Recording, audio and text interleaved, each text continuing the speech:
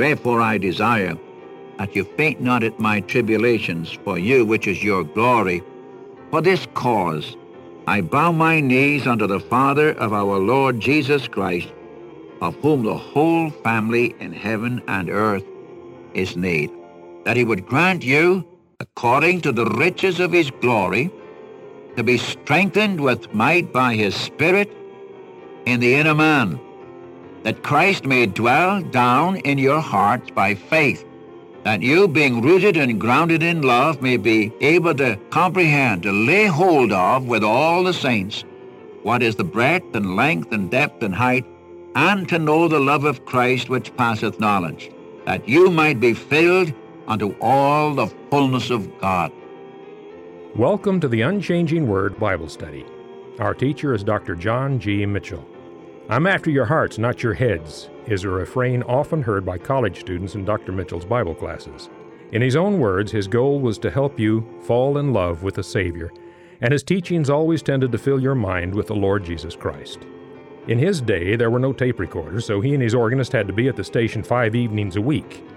He was heard live every weekday on radio stations in the Northwest. The name of our study, The Unchanging Word, highlights the fact that God's Word has not changed.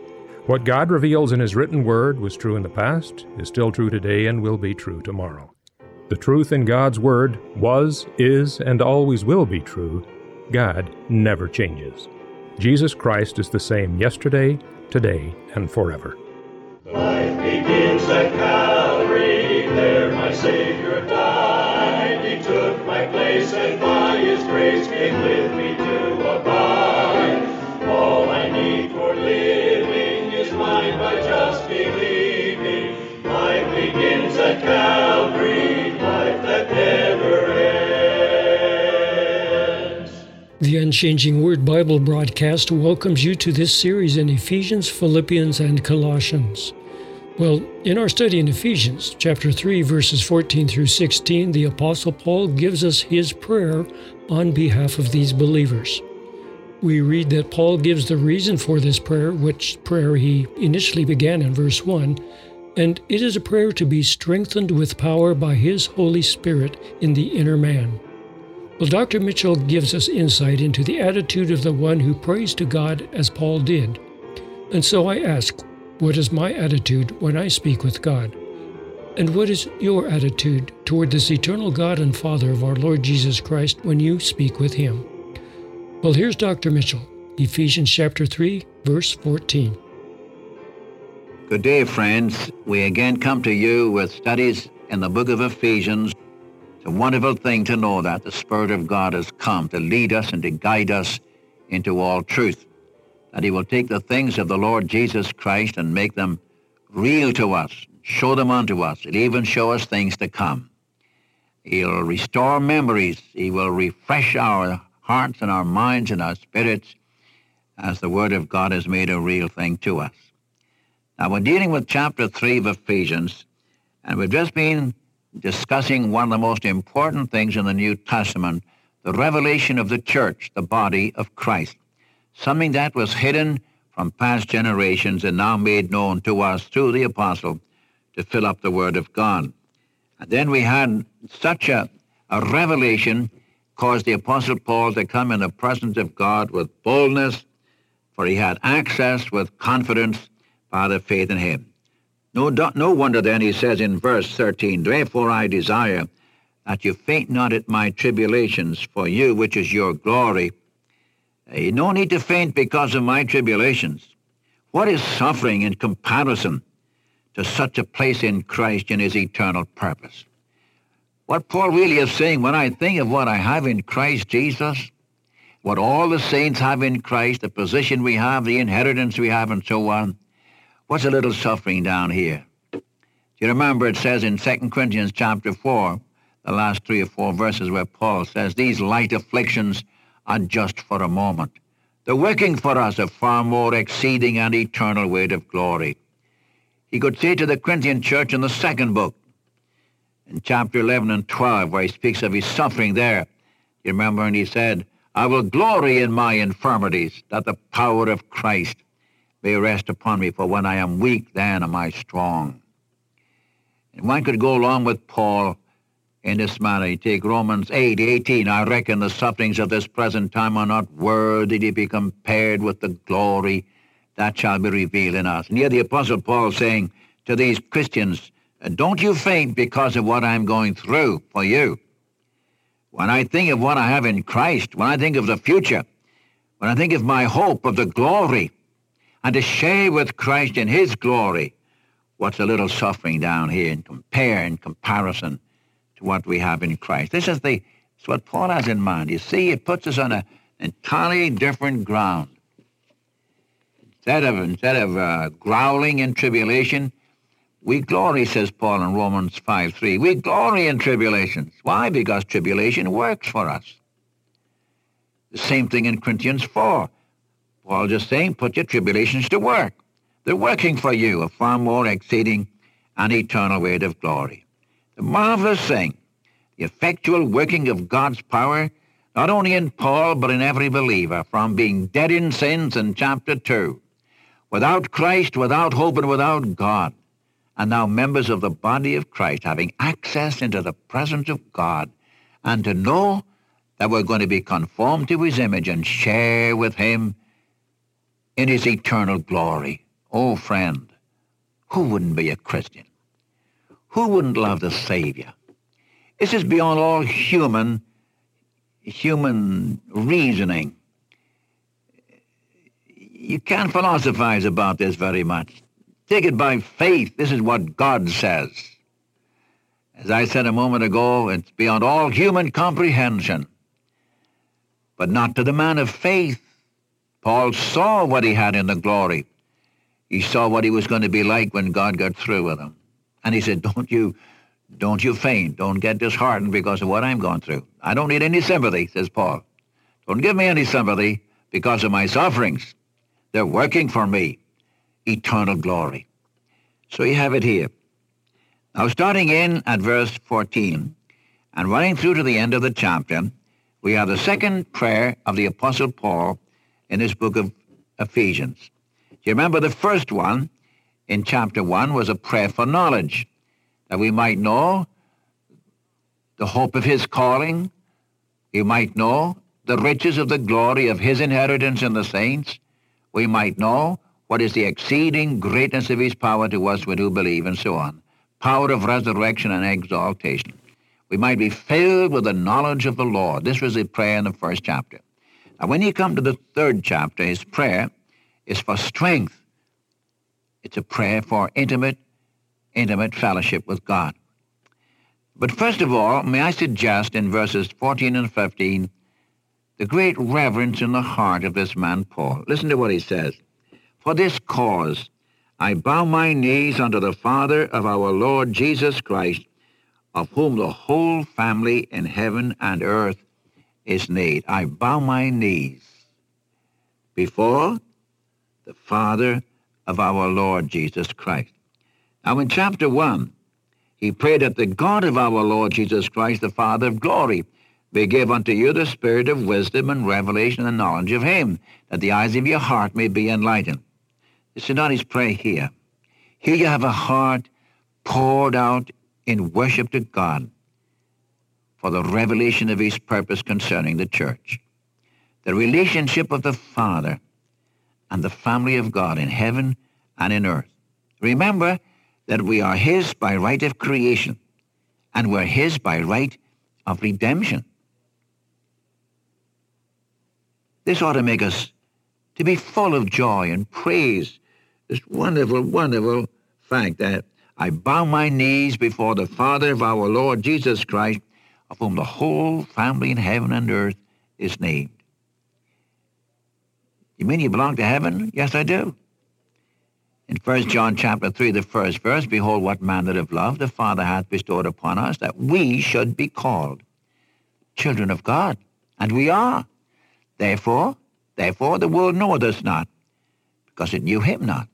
Galatians 3:26 says, we're all the children of God by faith in Jesus Christ. And let me not forget John chapter 1, verse 12, to as many as received him, to them he gives the right, the authority, the power to become the children of God, even to them that believe on his name. Or Romans 8:14, as many as are led by the Spirit of God, they are the sons of God. We have not received the spirit of bondage again to fear. We see the spirit of adoption whereby we cry, Abba, Father. Or in Ephesians here, chapter 1, you remember, where he speaks of the fact that we are the children of God. We belong to him. Joined to him. Amazing thing. I say it's an amazing thing. That you and I should come into the very presence of God, not as a servant, not as an angel, but as a child of one who is God. And you back in Ephesians chapter 1, about verse 5, where he said God determined that he would adopt us into his family as his sons. We go back to glory, we're going home. We're going where we belong. Our citizenship is in heaven. And the very angels of God, principalities and powers have to acknowledge our relationship to God. No wonder Paul is full of hope. No wonder he bows his knees and his heart, reverence before God. You know, I think I should say this. I'm afraid that today here in America, even among evangelical Christians, we've lost something of the reverence and the awe, A-W-E, the awe of the presence of God. Now, it's not coming into the presence of someone who's a tyrant. We're coming into the presence of our Father. But he's God, and he's righteous, and he's holy. And when I think of the revelation of his grace to us, this brings worship, praise, adoration, thanksgiving. Sometimes I have to confess sometimes that the chills go down my back when I hear some of the songs that are sung today. Absolutely no reverence, no manifestation of the love of the grace of God. Quite a bit of it is fleshly. I make bold to say that. We've taken from the world the things that are of the flesh. And sometimes I think some of the songs that have been written or have sung to demons, we've picked up that same thing and we've written Christian words to it. And I think we've lost something. I think we've lost something of the reverence. Paul says, when I think of what I have in Christ, he didn't say I shout hallelujah. I bow my knees in worship, in praise, and adoration. And while I'm on the job, I may well say this. You don't have to bring the world into the church to win young people. If the Spirit of God and the love of Christ and the Word of God can't grip and transform young men and women, I'll tell you nothing else will. Nothing else will. Now, I'm not opposed to organizations and doing things. I'm not opposed to that, but what I'm trying to get to your heart is I think we've lost something. I think we've lost something. We haven't put first things first. And when your heart is in love with a Savior and you talk about him as a reverence, Jesus is not like you and me. Jesus is the Son of God. Sometimes we use his name as if he was somebody down the street. May the Lord be merciful to us and gracious to us and put into your heart and my heart that adoration, that worship that is so needful today. Paul says, I bow my knees before the Father of our Lord Jesus Christ. I say again, I hope in some way that we who are evangelicals who love the Savior, even in our meetings, God grant there'll be something of reverence. I don't mean being stiff-necked. I don't mean being religious or holier than thou. I'm not meaning that at all. I'm talking about something from the heart, not something that's put on. I mean something of the heart. But there's a real heart worship before the Savior. By the way, did you ever get down before the Lord and tell him how much you loved him? Did you ever come in the presence of the Lord by yourself, not with some requests? We're all adept at bringing our requests, but just to love him, just to praise him, just to worship him, just to ask the Lord to enlarge your capacity for truth, to ask the Lord to enlarge your love for him, which will be evident by obedience to his word. What I'm trying to get to your heart and mind is this: when the Apostle Paul realized what he was in Christ and what God has in store for the church, which is made up of redeemed sinners, he couldn't help but drop to his knees in thanksgiving and worship and praise.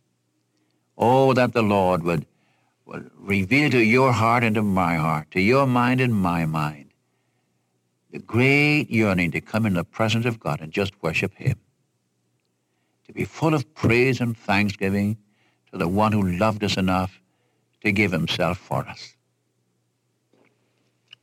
But shall we get down to the prayer? I just stop there for a few moments. Now, the first thing he asks for is for strength in verse 16.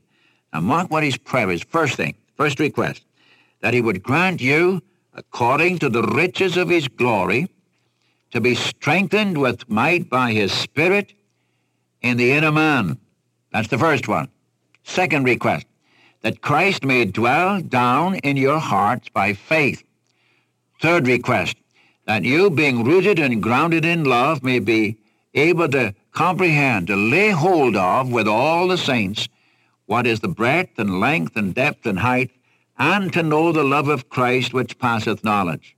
The next request, that you might be filled unto all the fullness of God. How in the world can all that be accomplished? Verses 20, 21.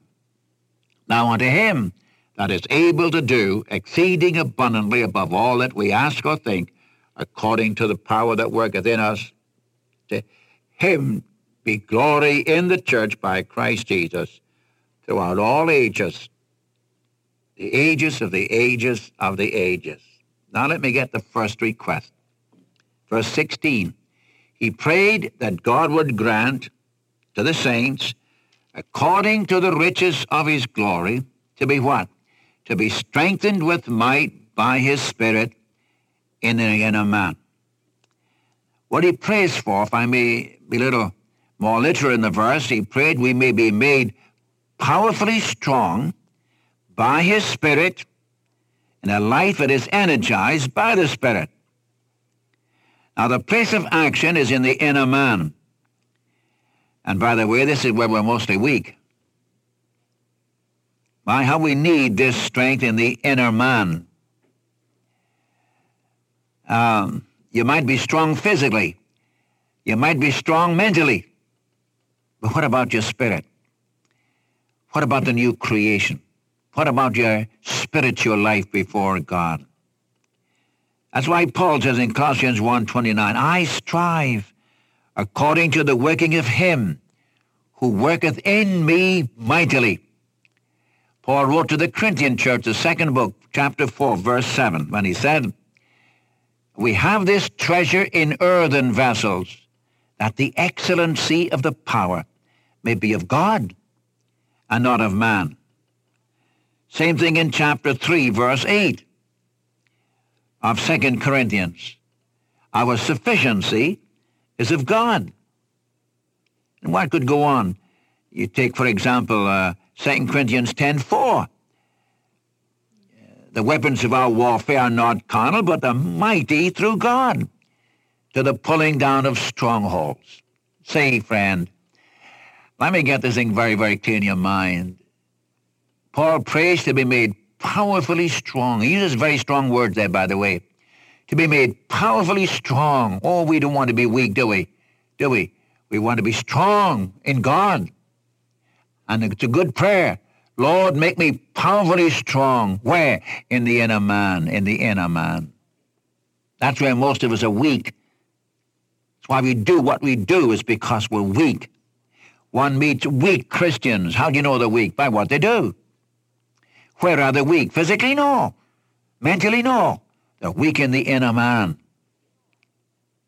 Oh, how glad I am that God comes to indwell us to do the thing we can do. To be made powerfully strong in the inner man. But notice it's according to the riches of his glory. Now, allow me to say what I've said before. Riches of glory, here you have the source of supply for Christians. I've been saying this in chapters 1 and 2. Riches of grace proceed from the cross. If a man needs forgiveness, redemption, to become a Christian, he comes to the cross. And there God, in the riches of his grace, will pick up any sinner and transform him into a saint. Will pick any man who's without Christ and without hope and redeem him, make him his children. No longer a child of wrath, but a child of God. But riches and glory proceed from the throne, and that's for the Christian in his daily walk and conversation.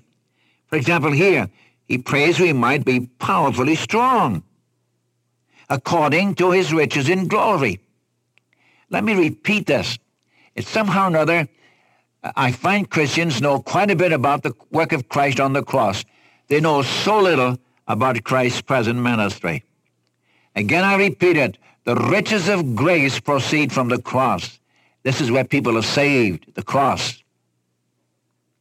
God forbid that I should glory, said Paul, save in the cross of our Lord Jesus Christ, by whom the world is crucified to me and I to the world.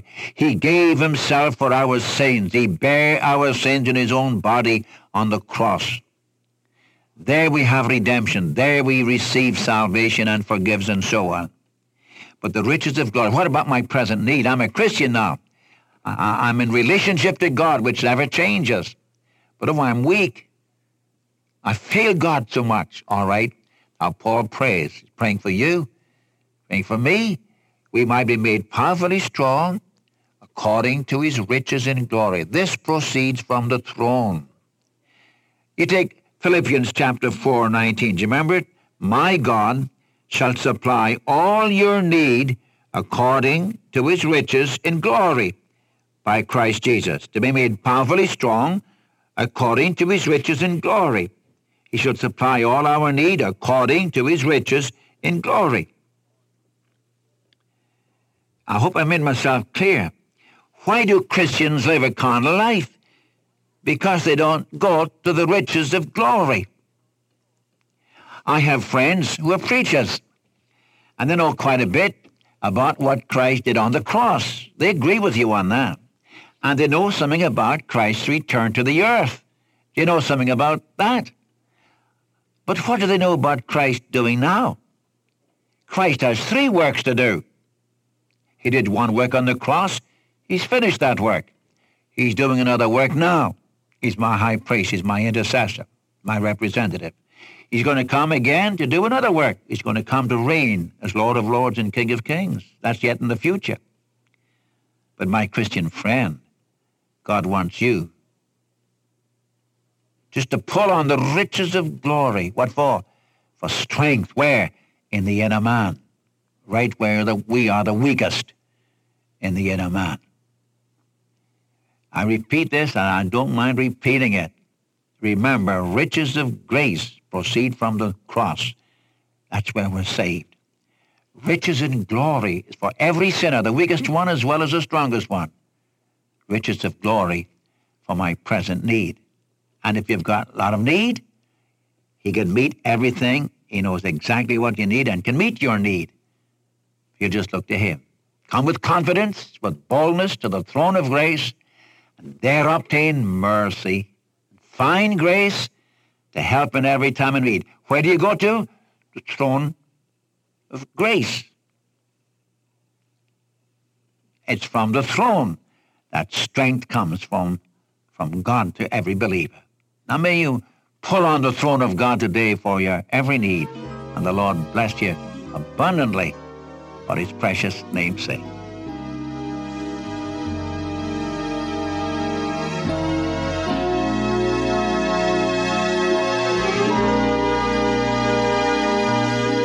My faith looks up to thee,